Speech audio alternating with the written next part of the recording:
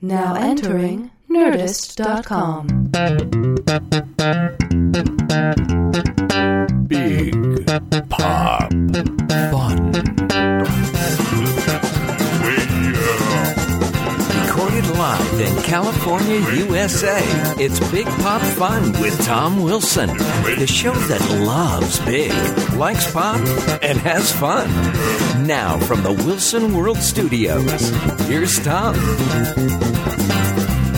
Hello, everybody. Welcome to another episode of Big Pop Fun, the podcast. My voice is rough again because I've been playing.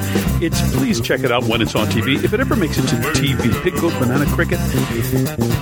Boy, are we having some laughs in the studio. Yesterday, I laughed harder than I've ever laughed during an animation session, and that's saying a lot. But, well, anyway, I'm playing this psychotic banana, and I'm screaming sort of at the top of my lungs. So please excuse my voice once again. Well, you know, I do the voice excuse, I think, every time, either allergies or screaming. Thank you so much for being here. Another magical sleigh ride of enchantment and wonder as we realize that the sleigh ride doesn't happen all the time, like every week. So we must relish it. We must relish the sleigh ride. We must drink in the magic and the enchantment when we have the opportunities to be together. So warm up the earbuds because here we are. You know the Big Pop Fun is brought to you by Art. Support artists wherever you are. Please buy books, buy paintings, real paintings. Buy jewelry made by people. Go to a show where live human beings are performing, musicians, actors. Go to your nearby poetry slam and enjoy and tell the people that you appreciate it and tell the people when you don't appreciate it. Let's have a dialogue, an honest dialogue about art. Okay, or just practice the art of human contact. Make a piece of art yourself. Make a relationship a piece of art, a great work of art. Approach an old friend with forgiveness or with real appreciation for them, with compliments or with your love for them, and create a masterpiece of art within your own relationship. Big Pop Fun is brought to you by my book also, The Masked Man, it's called. All 5-star, well, not all 5 stars, but, 5-star average on Amazon. If you haven't read it, I suggest it highly, and I wrote it, but I like it. It's available for Nook and Kindle and iPad, and it's available as an audiobook on Audible, or when you go to the page on Amazon, The Masked Man by Tom Wilson. You can have options to download it as, 10 or 12 hours of me talking, and who can't get enough of me talking? I know I can't, although I'm tired of my voice already.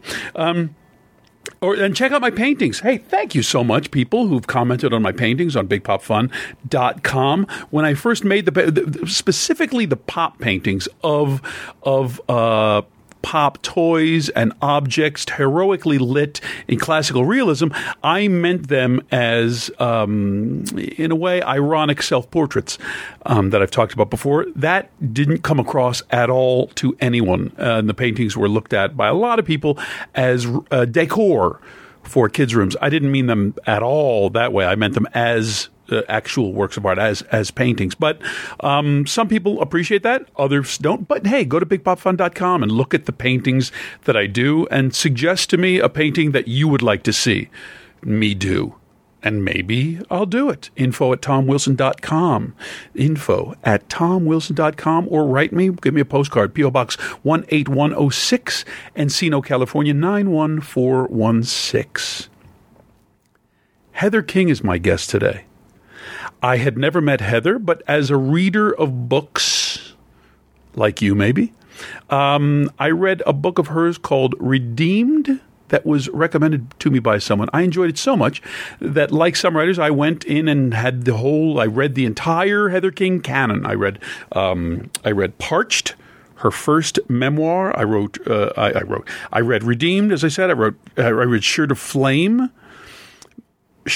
My daughter, I gave it to my daughter to look at. And in a couple of days, I said, "How are you liking that book?" She said, I read the whole thing the afternoon they gave it to me. It was fantastic. So Shirt of Flame, she wrote a small book called Poor Baby. She has a new book out called Stripped. She's a tremendous writer. She's a writer of of her own quest, of her adventures, both fun and dangerous, both wise and mistaken. But I recommended her books very highly, and I recommend that you enjoy my conversation with Heather King. It's Big Pop Fun.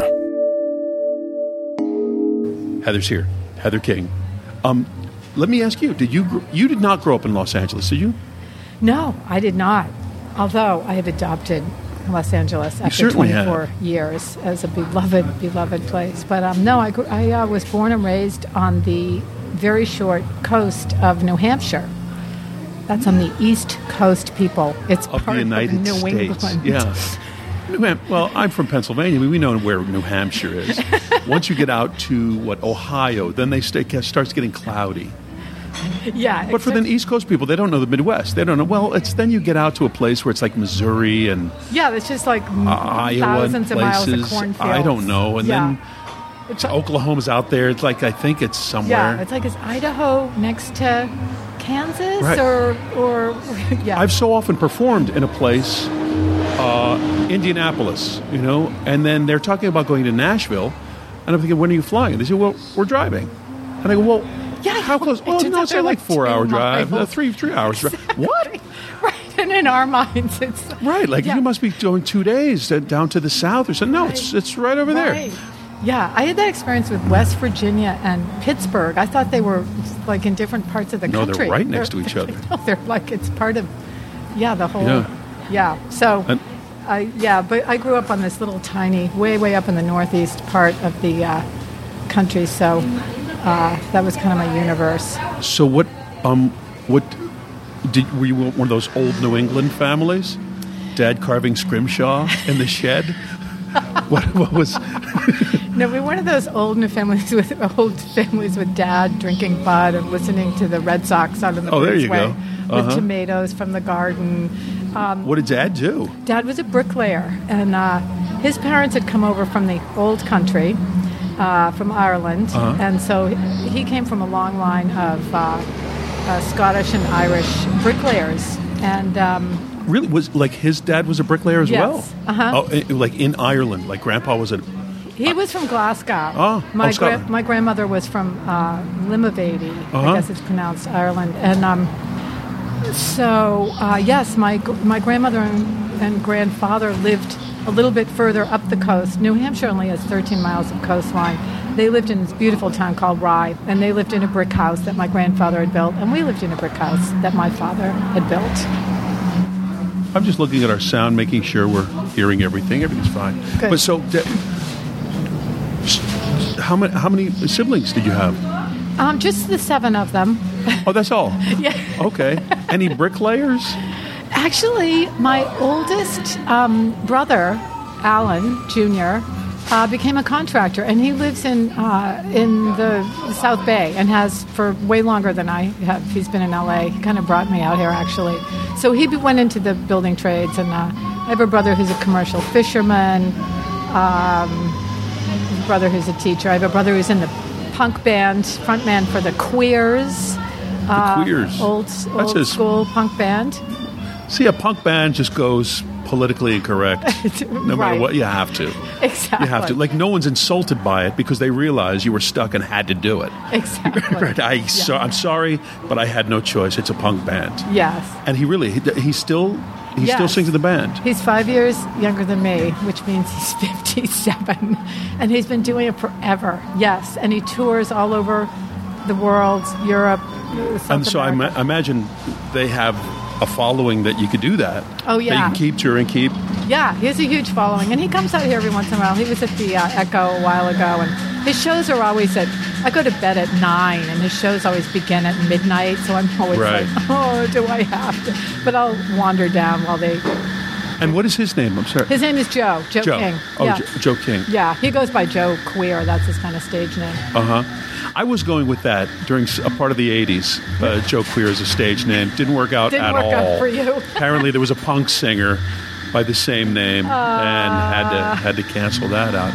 So, But I'm just trying to say, like, your family was industrious and kind of just went into trades and things like that. Super hard work, yeah. I mean, very Yankee, hardcore work ethic. When I converted to Catholicism in 1996, people would say, oh, Catholicism is so harsh and rigid. And I'd be like, no, I converted to get to something softer than the Calvinist work ethic with which I was raised. Yeah, so it was, great family. I mean, mother and father both. My mother was a housewife and just solid. Mom was there when you went to school. Mom was there when you came home. We had supper together every single night. But my father worked his fingers to the bone and kind of left. It would be dark out and freezing cold. He'd come back and it'd be dark. So he recited poetry. He was a construction worker and he had this deep kind of poetic Irish heart, and he'd go around the house kind of bursting into his fake version of Danny Boy. And so it was beautiful. We loved books and we loved music. We had a piano and we loved nature because nature was free. So we did a lot of, we would go and dig clams. We had, he had a boat, my father, so we had lobster traps. So we didn't have a ton of money, which all of us kids continually joke over many decades later. But hardworking, really solid, salt of the earth people. And do you think, because I think it's true of me too, I think it's true of so many artists, that do you think that dads, like you described, Dad's romantic view of life actually impressed upon you so much that you looked for that in life? I think partly, and my father also had a deeply dark, hilarious, fatalistic, self-deprecating sense of humor, and which I think is truly the greatest gift he gave to all of us. Everyone in my family is really, really funny, and he was the funniest of us all. I don't know how he did it, but he would just have us rolling, just his take on stuff. So he had that kind of Irish, I think probably kind of emotionally repressed, hardworking, poetic. He would cry. I mean, sometimes we'd be watching the Waltons and we'd be all jeering and laughing, even though deep in our hearts we were totally moved. And you'd look over, my father would be wiping away a surreptitious tear, He really had the tender heart. So, yeah, I think partly that. And then my mother was very, very smart. She herself had wanted to be a writer and sent out one piece, one time. It got rejected and never sent anything out again. And that was a big part of both sides of my family were deeply affected by alcoholism. My parents weren't alcoholics, but I think that kind of deep fear of abandonment and rejection and don't step out, don't make a fool of yourself, like please, don't like we feel enough shame already, don't do anything. And I think my own writing came partly, I think we inherit our parents' unworked baggage in a sense, and I think we do. I mean, I think Kurt Vonnegut wrote of that with his parents and his mother. I'll probably get the facts wrong, but his mother trying to write and not doing well at it, and his theory is that somehow got inside of him. That whatever we'll do, I will win that battle. Exactly. For my mom or something. Exactly. I'll do it for you. And you're just saying, okay, well, you will reject her or your dad or whatever way. Well, here we go. We'll watch this then, because I'll work, harder at it. I'll dedicate myself completely to it. Exactly. I will. And that's been a huge theme in my life. Really, I understood from a very young age, writing. I mean, books saved my life. The day I learned to read was just an absolute, next to the day I had my first drink and maybe the day I took my first communion, it was just a red letter day. I mean, to learn to read when you're 5 or 6, it just opens up the world to you. And I always thought of writers as kind of akin to gods. I thought, where do they live? I really thought when I was little, maybe they lived in some special place. So I always had a deep mystical sense of the power of story and writing I'm not articulating this at the age of 6, but that it was mysterious and it had great power.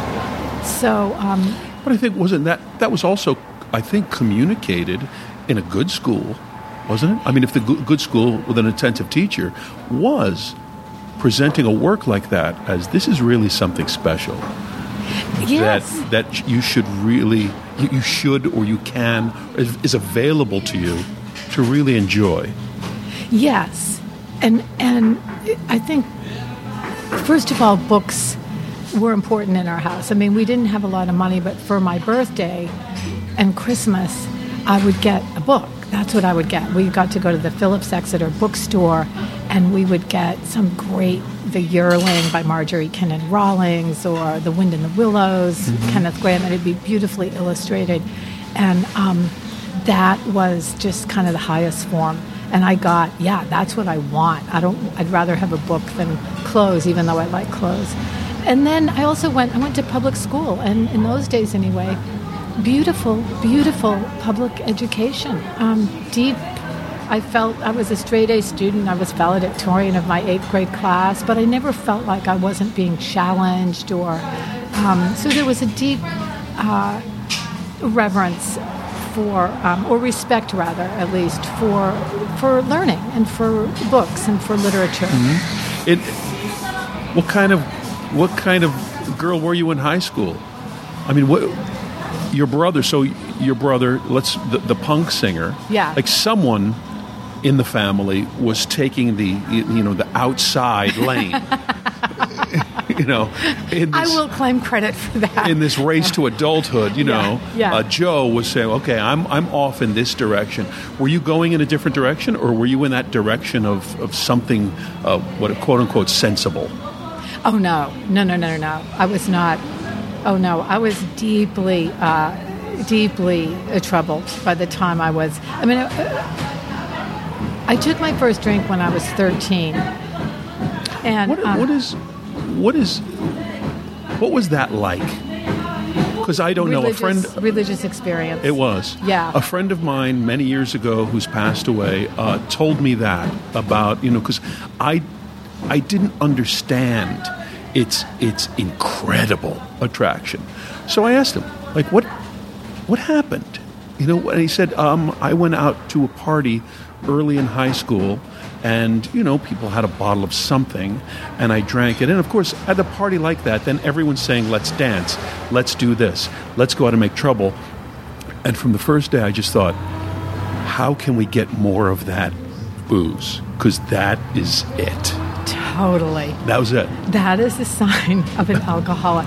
I heard a woman not long ago talk about her first drink and how this is not how normal people process alcohol, but this is an alcoholic. It was her first drink. She had a cup of straight cherry hearing or some horrible liqueur at a party because she just wanted to suck it down. She was sucking the thing down. It kicked in, and within 2 seconds, she thought, this is incredible. And her next thought was, this is going to wear off sometime. Where can I get more? And that is the craving of an alcoholic. Once you put booze, or as it turns out, lots of other things in your system, it sets up a craving. You want more. And it doesn't matter how horrible the repercussions are. And for me, you sometimes hear, drinking for the alcoholic is first it's all fun, then it's fun with problems, then it's all problems. That's the trajectory. That I went through that trajectory the first night I drank. It's like an hour of all fun, then it gets fun with problems, then it's all problems. I blacked out. I couldn't remember anything for the last. That is not normal drinking, 13 years old. But that first hour, literally, it's a fake religious experience. This experience of being at one. I mean, I had all this stuff going for me on the outside. I was a straight-A student, athletic. I won all these contests in school. But inside, I just knew I'm deficient somehow. This is a fluke. They're going to find out. I just never felt like I was enough, or that there would be enough money or enough love, and the booze. And this was before you were 13. This was just from loving parents and everything, but there was something in you. Yes, and it's why later the story of the fall in the Bible made total sense to me. I mean, there's a split somewhere way back and way deep where we're separated from ourselves. Obviously, the huge rift between men and women that I think is at the heart of war. And in a way, if we felt at one with one another, I just don't think we'd be blowing each other up. So, but I had that from a very young age, deep sense of exile. And when I had that first drink, it made me, religion means to bind back together. And that was the effect it gave to me. And that feeling was so compelling. I chased it for 20 years, but, hoping I could recapture it. But the thing about the first time is you don't know the price that you're going to pay. So it can never be that good again, because even the second time, it's shadowed by the knowledge of what happened the first time. So when you were 13, the actual first enjoyment of the thing was gone. Yeah, because, in a sense. Well, so then you're just chasing that first thing that will actually never happen again. Exactly. Wow. I have a friend who says drinking never made me happy. It made me feel like I was going to be happy in 15 minutes. And that is the alcoholic. It's so sad because, in a sense, that's our feeling about God too, about our holy longing, however you want to put it, our longing for connection, for transcendence. We reach for it, and it's always a bit beyond our grasp. But when it's a kind of life-filled, sane search, the longing just draws us closer in a beautiful way, so that we're willing to sort of sacrifice for it and keep going. But the kind of satanic, dark way is to take you into total bondage and suck all the spirit, all the soul, all the life out of you. But you don't know that at the beginning, and then you're gone. So you were pretty gone through high school. Oh, totally. I mean, I couldn't get booze every day. I mean, I was 13 years old. Right. So it didn't start it's a bit hard for a fake ID. Hanging out in the corner, prostituting myself on the streets of Northampton, New Hampshire. Yeah. But but the craving was there, the lying, the immediate kind of moral corruption, the willing to compromise, these very, very high moral values that I'd been raised with. But yeah, just out of control. It was the 60s. I graduated from high school in 1970, Woodstock, 1969. There were tons of drugs. In Northampton, New Hampshire, this tiny town, people were shooting heroin. We would drop acid and go to school. I mean, it was crazy. Yeah. So you found a bunch of people who did the same stuff. Yeah, my best friends. Really? Yeah, and they were all really smart, funny, kind of, some of them were kind of political activists. We'd sit around and smoke pot and listen to Joni Mitchell and listen How do you find those people in high school? See, I'm asking you questions, Heather. I mean, I've been around a long time, and I've known a lot of people. I've worked in nightclubs since I was 19 years old. So so I've seen many, many, many things. But sometimes, I speak sometimes at things in groups and even retreats and things. And every time it is a recovery-based event, I'm honest and say, I don't think I can, because I don't know anything about it. Mm-hmm. I can't identify with it. Right. And if I talk about it, it's just not going to be authentic. Right. Because I'm not from that, and I don't understand the culture. Though, as I say, look, as a comedian in nightclubs since I was a teenager, I mean, I've stared at the culture right next to it for my entire adult life. Right. And yet, I don't understand it. So I'm coming at it from still great ignorance. Well, I think, I mean, if you're an alcoholic, especially a sober alcoholic, it's not a weakness. If our willpower, no one has more willpower than alcoholics around everything but alcoholism. I mean, around everything but alcohol. So it's not a matter of will. And it took The problem is, under the sway of this obsessive-compulsive illness, you do things that are completely morally indefensible, and you have to be completely responsible for them. But the disease itself is not something that you ask for. It's not a weakness. No, of course. I mean, I think, of course, and it's a good thing, that I would think almost every corner of the culture understands that now. Do you think? Is there still that kind of like bootstraps guy out there? Well, what you get is, and again, people don't have to understand it. And who would understand it unless you have it? Because it is cunning, baffling, powerful. I mean, but I have spoken to people many a time, kind of just trying to lay it out. Like I just did. It's not a weakness. No, you're just born with it. It's a predisposition. It's like a Molotov cocktail waiting to blow up. Mm-hmm. You put the match in there and forget it. The conflagration, it's on.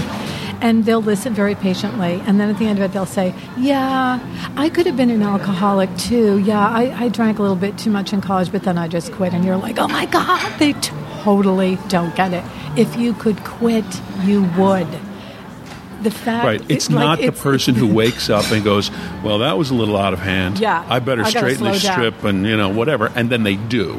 Yes, that is not the alcoholic. No. And because if you're not an alcoholic, you're capable of doing that, of making a reasoned decision and applying intelligence backed by willpower, as we do to most things, or are able to do with most things, and simply stop.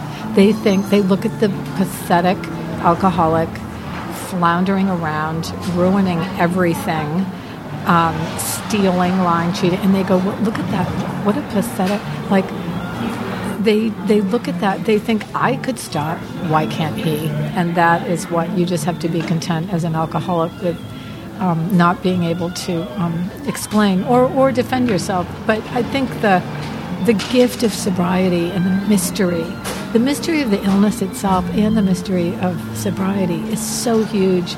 That alone could just absorb me for the rest of my life. So you have to, you just have to be content with realizing people are not going to understand it, and they don't have to. Sure. But it is fascinating that through this very difficult adventure, let's say, you were having, you actually became a lawyer. Yes. And meanwhile... which is pretty amazing.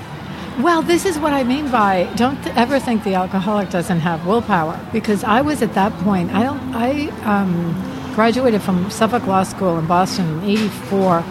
I got sober and clean finally in 1987. So I was that was near the end of my drinking quote career. So meaning I was in the throes of acute alcoholism. I mean, I am talking morning drinking, 8 a.m. hanging outside some old men's bar in North Station waiting for it to open. And I graduated from law school with honors, and I passed the Massachusetts bar in the first try, because that's what alcoholics do. Yeah, like how do you do it? Like, how do you... Could you sleep enough? I mean, how... What I did was, in law school, especially the first year, you only have one exam, and it's at the end of the year. So I sort of marginally kept up during the year. I would show up at class, I'd be completely hungover, and then I'd go back to the bar. But I would I'd go to class and I'd take notes, and I'd sort of sit in my corral hungover. So I would kind of keep up. I'm good at that. That's a gift of mine. I mean, I'm, quote, smart. I can memorize things well. And I'm just kind of trained. I'm very disciplined in a certain kind of way.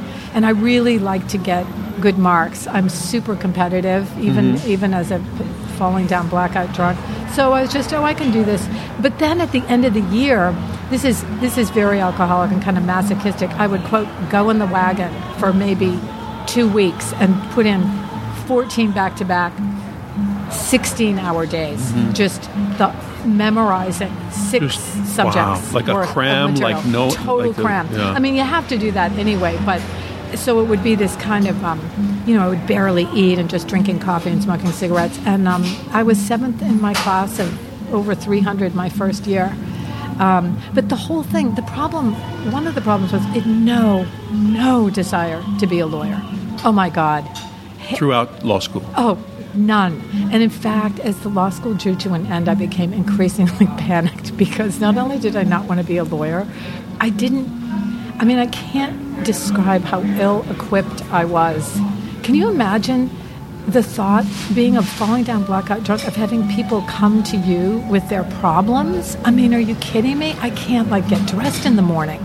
So I knew I wasn't going to be able, there was no way on earth I was going to be able to work as a lawyer, which was really horrible because my dear, hardworking parents had helped put me through law school. I mean, the shame, the guilt. Of course, they're thinking, oh, finally she's going to get herself together and do something. I'd been a waitress the whole time. So I was really, drunk. Walking for your diploma, this isn't going to work out. I was drunk at it was at the Heinz Auditorium in Boston, I think on a Saturday during the day. I was loaded, drinking champagne in the cab on the way there, drunk, not falling down, but just low-grade drunk during the ceremony. We went out to eat. I had a million martinis. I mean, just gone. So sad. And this, let's book plug in the middle of our conversation, but you talk about this in the book Parched, right? Yes. And your first memoir. Yes. Parched. Yes. Which you've written 3 so far, right? Parched, Redeemed, Shirt of Flame. Then I have this book, a short book that I self-published, Poor Baby, which is about kind of healing from, my experience with and sort of healing insofar as you ever heal from abortion. A really bad, tragic track record out there in the bars. And so that was obviously that was post-conversion. So I wrote a short book about that. I just self-published a book called Stripped, Cancer, Culture, and the Cloud of Unknowing, which is about my bout with breast cancer in 2000. I went against medical advice, etc. But anyway, I have a bunch of memoirs. Well, listen, I just keep telling my story. Were you compelled to do that at a point, or was that always inside you that I would like to tell stories, and they'll probably be about me? You know what I mean? You're like, did I always know but that 13-year-old, because I was like that. I guess that's that kind of the inner show person somewhere. Yeah, saying like, I'm going to tell this somehow, or I gotta make this interesting, right? Or share myself with people. Was that in there, or at one point in your life, did you? Was the lawyer a writer? That's my question, I suppose. Yes, and the drunk was a writer. And in fact, how I came to writing, although let me just first address, no, I didn't have the idea that I would write about myself endlessly, Although that's the way it's worked out, Heather. I mean, come on. I said to this friend of mine the other day, hoping that she would contradict me. I kind of said it in passing, but I said something like, well, I'm narcissistic. And she just kind of nodded. Right. So there's that. But really, memoir, I hope, I pray, it's not narcissistic. It's not, the interesting thing is not me. And I never could have started to write until I got sober and came to the church, because the miracle is, the only reason I tell this stuff about myself, it's not to be confessional, it's not to be therapeutic, it's, can you believe we have a universe in place that would save a wretch, save someone who was so severely misguided, and the kind of the mercy, the forgiveness, the abundance of the just the mystery, and also the paradox of the universe. And so that's what I'm always trying to get across. But so no, I didn't know I would write. I wasn't going through life thinking I need to tell my story. Far from it. But I always had, from the age of 6, I always had deep in my heart, and it was so deep, I was afraid to tell people I wanted to be a writer myself. And it was like this secret. I think every human being has something in their heart that is so, we don't even dare say it out loud. We're afraid people will make fun of us. We instinctively know, I need to protect that a little bit, because I can't afford to let that thing You might be letting every other part of yourself be violated, but I couldn't afford to let that be. And it was deep, deep in my heart. And, when I finally got sober, I had this law degree, and I just thought, oh, please, would you step up to the plate and be a grown-up for once in your life? You've got this law degree. People would give their right arm. And so I really felt, and I started to have this kind of incipient idea of God, something greater than myself. That's how it began? Just a kind of the whispers of something that's underneath everything? Yes, and in a more simple sense, I was so grateful to be sober. My family had an intervention. They sent me off to this place in Minnesota. I kind of went under duress, and something happened there. The obsession was removed. It just removed. It was just gone, this obsession that had been on me 24/7. And the immediate result of that is, in a way, my idea of God has never evolved any further in the 27 years since. I wanted someone to thank. I didn't want to thank a philosophy. I didn't want to thank an abstraction. I wanted a person to thank. And I think that's really how I came to God and eventually to Christ, to the Catholic Church. I'm sure that is a long story, but is there a version that you could share with people? Well, first of all, because of a person like yourself, a very intelligent, wonderful writer, so much has happened. This is a few years ago now, and a very good friend of mine said, Tom, can I talk to you for a minute? I said, like in that series, well, I really have something to talk to you about, which happens rarely. Okay. And we went off a little bit privately. Can I ask you a question? I said, well, sure. What? He goes, well, we've known each other a while now. You're an intelligent guy. You're very kind to people. What a wonderful guy. Well, thanks, Lai. Says, I just have to ask you, how can you be a Catholic? Yeah, exactly. Exactly. I get that all the time. That's your question? Well, I can't. It doesn't, your life doesn't compute for me. I just don't. Exactly. I don't understand it. Exactly. I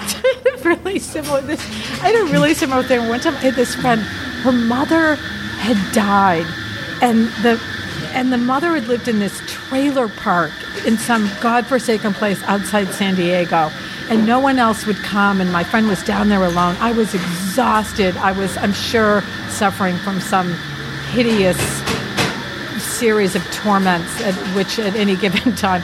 I remember just being super tired, and I thought, I'm going to go down there and be with her, just to be at this thing. It was like at the clubhouse, you know what I mean? It was kind of great in a weird way.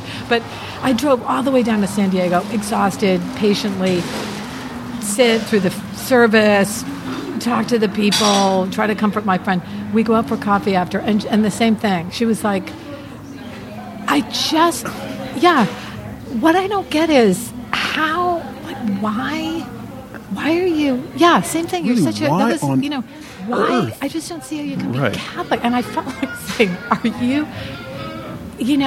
Really, it was all I could do now to say, I'm Catholic, so that instead of having sex with a stranger in an alley this afternoon, I came down to your mother's funeral. You know what I mean? Right. It's like they're not two separate things. It's like that's why I can show up for you. Absolutely. You know what I mean? Even Waugh, the writer, I'm showing up. Waugh, this devout Catholic and misanthrope. So just understand people who said, people just don't understand how hateful a person I would be if I were not a Catholic. This is what this is just the duct tape that holds everything together. Exactly. And my question to the guy, which was honest at that time, was, honest to goodness, I don't understand how an attentive person couldn't be. Beautiful. Yes. Because, you're paying attention too, just like me. Right. So real attention I think, man, it's just a funnel. Exactly. And that's a great segue into just a thumbnail. No, absolutely. Because what happened was I got sober, I got married, I moved to LA, I passed the California bar, I started working as a lawyer, and I got a job as a lawyer in Beverly Hills. I'm almost 40, and I've achieved the American dream, right? I'm married, I'm making money for the first time in my life, I've got a job. And I proceeded to undergo an existential crisis, such as it couldn't take place when I was drinking because I wasn't even awake enough. But I mean, in a thumbnail, I've thought a lot. We just went through Lent and Easter, and when the devil takes Christ out into the desert and tempts him, and basically what he tempts him with is power, property, and prestige. And as I'm working as a lawyer, and I don't want to slam the legal profession, let's say it was not for me, and I saw absolutely no joy anywhere around me. And I started to realize, not even so much, although this was certainly the case, just the whole, it's like the Supreme Court, the United States, all this stuff you're inculcated with as a kid that I had never much believed in. But this time I really saw, these are just a bunch of broken human beings like me who are like in charge of things. This is not right.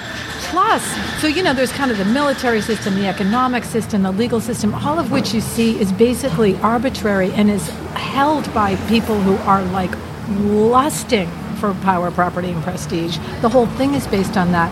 But beyond that, the system that says it's okay to put on a suit and every single day of your life go to a job that you moderately to intensely loathe, and you're going to make a ton of money, and you're going to have a house and cars and a vacation home, and everyone's going to say, shake your hand, give you awards, consider you an upstanding citizen. Everything's going to be safe and secure, and go on like that until the day you die. Like that system. And that is truly, I think, the system of, the evil one, of darkness. I mean, because it's not, the fires of hell and the guy with the pitchfork. It's this bland, boring, homogenized, sanitized, vicious lie of hideous bondage that our culture, that's what most people live in. And I just saw, I cannot do that. I cannot have gotten sober to serve that master in a way. And so I proceeded to have this huge, I started looking around. Where do you look? Everywhere you look. Make more money, have more sex, cheat on your husband, get another house. And I just, no, this is not it. Luckily, I had my fellowship of fellow drunks, and that was for sure and remains really the deepest kind of North Star. But I started asking those questions that you're talking about. If you pay attention, you have to come eventually to Christ. Like, you have to sort of deal with him, I think. It's the stumbling block of the cosmos. The scandal. I mean, exactly. It's just you have to have a response to him. Right. You either have to say, he was a nice guy, and I didn't believe that I didn't believe for a minute that's all he was. But also you have to, because what Christ is who you come to. If you really ask yourself, how much courage am I going to have? Who am I going to, I'm either going to be in bondage to power, property, and prestige, some form of, to fear, basically, the fear of taking off into the unknown, or I'm going to take this leap. And I really, because meanwhile, this call of the writer, as it turned out, had come back. That was the thing. I knew, oh my God, I just knew this is what I'm supposed to do. Oh, come on, God, this cannot be. I'm going to quit my job as a lawyer. I've never made money. Everyone knows writers don't. And I didn't know what I was going to write. I knew I would not be the kind of writer who made a lot of money. I just knew I'm going to write about my weird random leave on the sidewalk, thing. And you don't make a lot of money doing that. And but I started going around to churches. I've been raised in the Protestant church. I went because I had this deep, deep need to pray. I mean, truly anguished, Garden of Gethsemane. show me the right thing to do. I so wanted to do the right thing. You know, when the culture says do the safe thing and be a lawyer. Well, you can do a lot of good for people. And I was thinking, I'm like, I'm not going to be able to do good because I don't want to do it. That's not, my mind doesn't work that way. Like you and I were talking about before, I think that's what I like to do. I'll be alone and ponder. Right. You know, it's right. like it's not a career move. It is not a career move. It's almost crazy. I mean, you think for so much of my early life, I thought there was I was crazy because when I was in Catholic school, I mean, everyone else was playing football, right? And I was literally just walking under the trees and contemplating the universe. Yeah. I mean, who does that?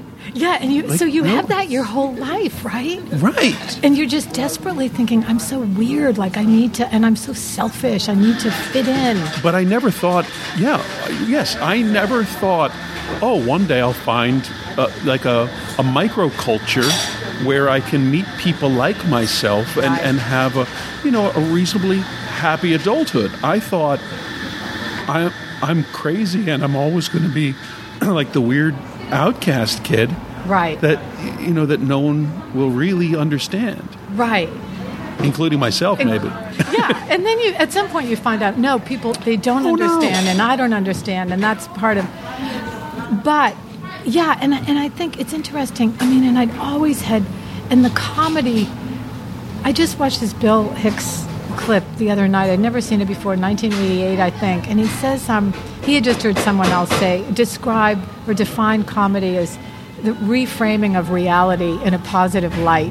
And, he said, we live in a really screwed up world, and I really think we need comics to kind of set us straight. And I couldn't agree more. I think comedy is it's such a mystery. It's so close to suffering in a way, or love. It's like one of the few things that will take us out of ourselves, take us out of our tormented, conflicted state for a minute. It brings us into another sort of realm. And I'd always been all about, let's break through the fourth wall and enter that other realm. Right, drinking is a way to do that, but it's like a death way. But anyway, and the Catholic Church. Oh my God, this is just. This is the place. It's got it all: the mystery, the love and suffering, so close to one another. The reality. I believe you can take reality, and reality is our hearts long for love, and love requires sacrifice. I mean, that's kind of it in a nutshell. Like. No, we don't get to have it all. That's the American way. It's a lie. It's a vicious lie. It leads to just these pathetic bondage and to what's boring. And so I came into the church and I quit my job as a lawyer almost at the same time, within a couple of years. And they've been very, very always deeply intertwined, the sense of vocation and mystery. Was there a road to Emmaus moment, or was it a process? Truly? It was a process, and as I said, I started going around. I mean, it was weird. I thought, what has become of me? I'm a child of the '60s. Every friend I had who had gone to Catholic school just hated Catholicism. Blamed Catholicism for everything that was wrong with them. Although they're incredibly bright people. Yeah, exactly, because they've had a Catholic education. And I still love them. I love lapsed Catholics because once a Catholic, it's true, always a Catholic. One thing Catholicism does, it's serious. No matter how screwed up the message might have been that you received, we do get it's serious. Like, this is serious stuff. Catholicism takes the stakes are life and death. It's about, right? And so, but anyway, but I just thought, oh my God. I mean, I kind of bought all that. Contempt prior to investigation. I didn't really know any Catholics. I didn't really know what Catholicism, I had the kind of knee-jerk, they hate women and it's really rigid and weird and, but what happened was I started going around the Protestant churches and just being, what? This is like a social club. No, I don't want to. It wasn't. There was no meat there. And I kind of worked my way up to the Episcopal church, and I started to, of course I was reading, because that's how I come to everything. And so just very eclectic reading. Of course, I read Thomas Merton like everyone in the world. Flannery O'Connor is she has really been my literary mentor. And if there was ever, certainly a Catholic artist who was about that, I think the core of that, the Catholic, it's just getting in it up to your elbows. Yeah. It's just realizing what you said, realizing that this is serious. This is a life or death struggle. Yes. And you just have to get in it. Yeah. Or stay on the sidelines. Right. It's and I'm incarnate. In it. Exactly. Right. I'm in it, body, mind, spirit, soul. Right. And that's it. And it's messy, and it's bloody, and it's beautiful, and it's messy, and the edges don't hook up, and all of that. But what really happened was I'd kind of been to every church, and meanwhile, this was really kind of the turning point. I was still working as a lawyer, and I don't even know how this happened. I had my childhood Bible. I'd been baptized when I was 9 or 10. I had this childhood Bible I'd carry around with me, obviously, for my whole life, even during the drinking. Little gold, my name in gold on the cover. And I started bringing it to work with me and reading the Gospels. I barely knew the difference between the Old and the New Testaments, I can't describe how theologically unschooled, which I'm still not very, but I started reading the Gospels, and that is what the church has. It has the Gospels and the Eucharist.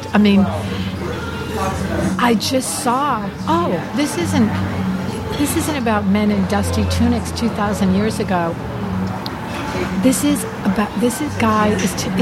telling us the only possible way you can live in any kind of integrity. Right. That I think we've lost because there's such an attack. Well, there's an attack on all of Christianity as being sort of anti-intellectual, anti-everything, but you're talking about things that Leo Tolstoy was talking about and Dostoevsky was talking about. Yes. And, what William Shakespeare was talking about. The struggle. Kafka, in his way, was talking, the existential, what the hell and am these I things doing here? Continue. Right. And why am I in so much pain? And these things continue, but we do have a society that screams to us, no, we're over that. Exactly. It's all phony and anti-intellectual. Buy this car. Exactly. And so the whole thing just kind of, literally almost the scales fell from my eyes, and I just absolutely saw, I'd always been concerned with war. I grew up during the 60s, and I just saw, Christ died.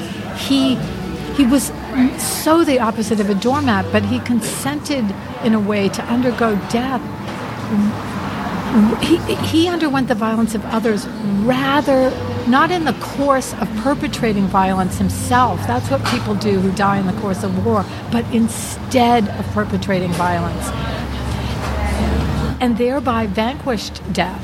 And that whole manifestation of the crucifixion has always, our culture is so violent. It just fetishizes violence. And that was one really major way that Christ really spoke to me. I saw, this whole love your enemies. It is just radical. And he's not saying be a doormat. He's not saying don't open your mouth. In fact, that is the fiercest, most radical way to be, is to look your enemy in the eye and refuse to cooperate in their violence by returning violence for violence. It's the hardest thing in the world. And most of the time that gets worked out with like our roommate or our wife or our coworker.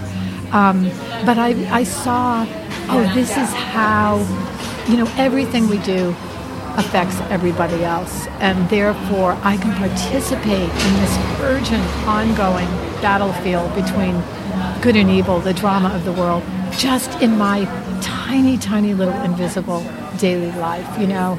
My sobriety, huge. For a drunk to be sober one day, help another alcoholic, huge. Convinced that it helps stop war, stop domestic abuse, all the kind of socio-political stuff. But it's from this spiritual point of view. It's from the point of view of, the problem's not out there, it's in me. How can I change? That's what's radical about it. Mm-hmm. It's fantastic. I don't. So let's talk about your books a little bit. I mean, I have to let you go. I know, but I mean, you have some things that you've written. So then you wrote Redeemed. We've gone over all the names of your books, and Sure to Flame, which my daughter loved. I told you that. Yeah, that's beautiful. What's the next thing? Are you working on something now in particular? Oh yeah, I'm always working on stuff. I have a this kind of food memoir, Eucharistic food. It's called Famished, that I'm working on. A series of essays, just food. I mean, Christ so had it right. He knew it's all about the food. So kind of. I always talk about that, the humanness of that, of when he appears after being resurrected. The first thing he asks is, do you guys have anything to eat? Exactly. It's today's gospel. Mm-hmm. They're out fishing. They see him on shore. He cooks them breakfast. Mm-hmm. Fish and bread grilled over a fire. Unbelievable. Yeah. He's so our guy. He's so one of us. Yeah. But wait, I just want to say, prior to the book, my first book was 2005. And, prior to that was 10 years of working in total poverty and obscurity and just in serving. what capacity? As a writer? As a writer. Then. Long apprenticeship. And I never for 1 second thought it should be any other way. It makes me cry. I feel like, what an honor. Like, I never for a second, I so honor and respect the writers that came before me. Like, I wouldn't have occurred to me to think, I can just sit down and start writing and get published. No, I thought, I need to serve an apprenticeship. And I really did for 10 years, and I sent out, I probably had 40 essays published before I ever got my first book. And but then the books followed along. I had a gig on NPR's All Things Considered for a while, which was a blast, and I would get to do little stories about L.A., because what happened with the writing was I found it was the stuff of my daily life that, to me, is the Gospels come alive, and that's what spirituality, quote unquote, is. It's just the beauty. L.A. is a wonderful place. It's so full of paradox, so full of squalor and beauty. Well, can we talk about that a little bit? About you finding Los Angeles? I mean, not the whole story, but how does that happen? You're in New Hampshire, and you're a lawyer, and you're doing all these things. Well, in L.A., and in your blog, and in all of your writing. There's such a love affair with L.A. And sometimes it's a love-hate affair as well. But no, I just, I think that's part of, and I so want to impart this. Like it's, I think one of the functions of the incarnation is we get to fall in love. We're just invited to fall in love with whatever is around us, with the birds, the traffic, the flowers, the whole deal. And I wasn't articulating it that way when I first came to LA, but we moved here on New Year's Day 1990, and to come from the heart of a New England winter to there were kind of camellias starting to bloom or orchid. It was just, you're kidding me. And I've never quite lost that sense of kind of the immigrant they might come to the door and send me home, make me go home the next day. Not that I love New England. New England's deep in my heart. And I think that my love for LA was very much a part of my conversion, because I just instinctively saw, look at Christ. He studies the grain of wheat, the mustard seed, the lilies of the field. He loved beauty. This is how we come. It's about the desire of our hearts. So that's it just fell down. That's or the way things fell, that I wrote about a lot about my daily life and struggles and the beauty. But this is the thing.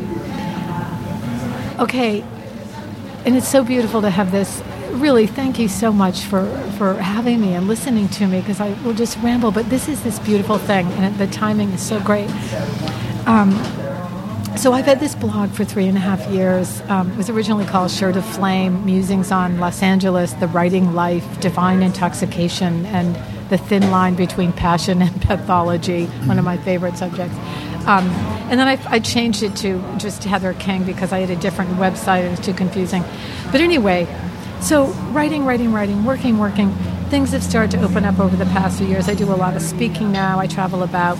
And just a few weeks ago, I get this email from this guy at the Tidings, which is the archdiocesan newspaper of L.A., and he said, I figured he's a young guy just from the kind of the lingo that he used, and he said, hey, I'm new in town, and I'm at work for the Tidings, and I love your stuff in Magnificat. I write for this Catholic magazine. Hey, I wondered if you'd ever have time to have lunch. And I thought, oh, how sweet. Here's a little...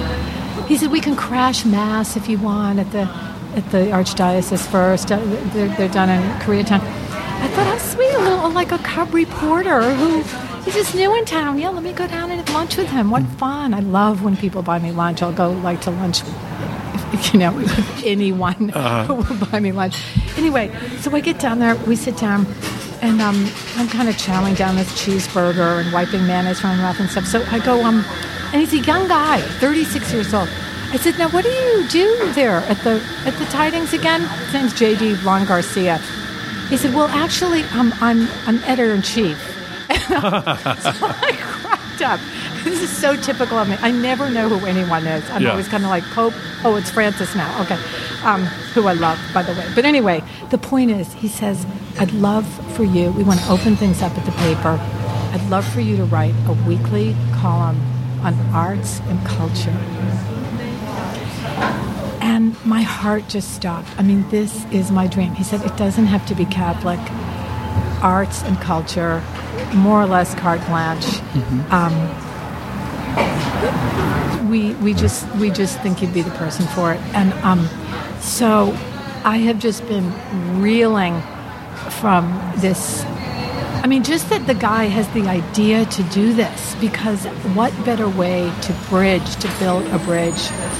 This is how we hear all this stuff about the new evangelization, and I'm like, oh God, do we have to make a project over it? Like, I mean, I just don't. Like, let's just tell each other about the books we're reading and the museums we're going to and all of that. So I accepted, and I'm going to start apparently in May, and so I've actually been barely slept because I'm really, it's a lot. That's a lot. I've suddenly realized a weekly column. Weekly is amazing. Yeah. Weekly column, but and you kind of have to 50% of the stuff should be about LA. So I'm already kind of mapping out. But I mean, the abundant, the crazy cornucopia of stuff. I mean, from urban square dancing to. I just went to the Pollinator Garden at the Natural History Museum. There's a new Anne Frank exhibit at the Museum of Tolerance. I mean, that's my stuff. That's what I've been writing about forever. The beauty, the kind of way of life in LA, the culture, and the arts. And so people can check that out, but will it be on a Tidings website? Will it be after it appears in the Tidings? Will it be on your blog, or where could people read those They also things? have an online... okay. I hope I'm not speaking out of turn. When is this going to air? Because the column has... No, I'm going to hold this off. Okay, yeah, a couple of years. I'll hold this off. off. They think better of it within the next couple of weeks. No, they have an online... The Tidings is both. It comes in both a print version and they have an online, which is great because you can put little videos and links on it and stuff. Right. And then I will also... Yes, I will definitely link to it or have a little teaser paragraph or whatever on my blog, because I'm also doing this weekly column on prayer and pilgrimage for this place called Aleteia, Aleteia. And that's a website. That's an online journal. So my plate's really full. So wow. Yeah. You like to think and ponder and walk, and now so many people are honoring that. Yes. That you're like, wow, you've got to start the factory. In a way, and I need, as you know this as a comic. I mean, the thing is, you need a huge zone of silence and solitude. I mean, I can go to the garden, I can go to the museum, I can go to the theater, and then I have to sit and just let it all, the way I write, it's, because I'm not going to be doing reviews. I just have my own way of doing it, but I have to then sink down and just let the thing rise up out of it. So yeah, it's a lot, but I'll either rise to the occasion or not, and life will go on. But I'm deeply touched and honored, and I feel like, I've just always resisted this kind of, I think a lot of people use Catholic, it's a brand, it's become a brand. Catholicism as a brand, and you see people using it as a marketing tool. It's just grotesque to me.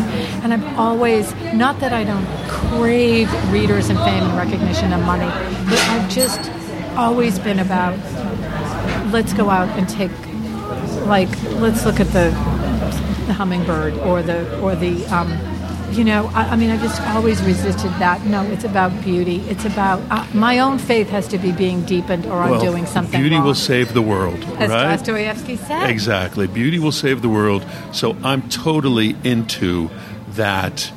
Let's look at a hummingbird. Yeah, and let's laugh at ourselves. Like beauty and comedy, Right. Like let's... because that's how... tap dancing at the edge of the abyss, or whatever, just say, just... Yeah, and just be ourselves. Like, I don't have to try to be smarter than I am, more theologically intelligent, learned than I am. I'm just another human deeply stumbling, broken human being who came to this, I'll be darned, this living water, and just want to share it, Like, let's come, sit, let's eat and tell some jokes, right? Mm-hmm. Well, Heather, I've spent all this time not gushing, but I think I couldn't recommend your work more highly to anyone. Parched, Redeemed, Shirt of Flame, Poor Baby, the blog that people can find at heatherking.com. Mm-hmm. And thank you so much for talking to me. I hope we can do it again sometime. I could listen for a long time. But I appreciate your being on. Would you have? No. It's been terrific. So I thank you. I thank you very much. Oh, thank you, Tom. As you can hear, Heather is a careful observer of life, her own, the life of the culture and the life of the world around her, both natural and human.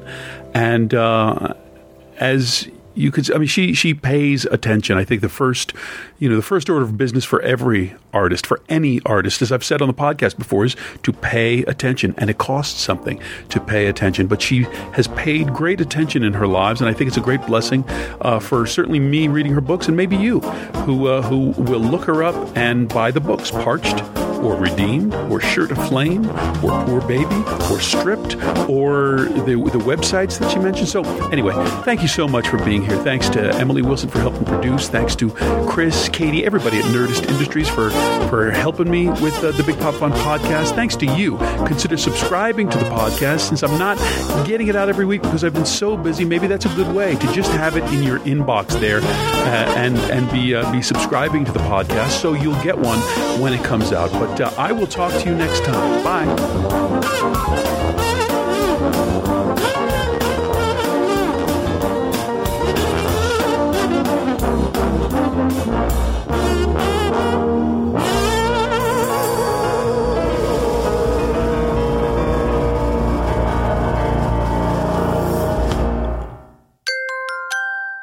Now leaving Nerdist.com.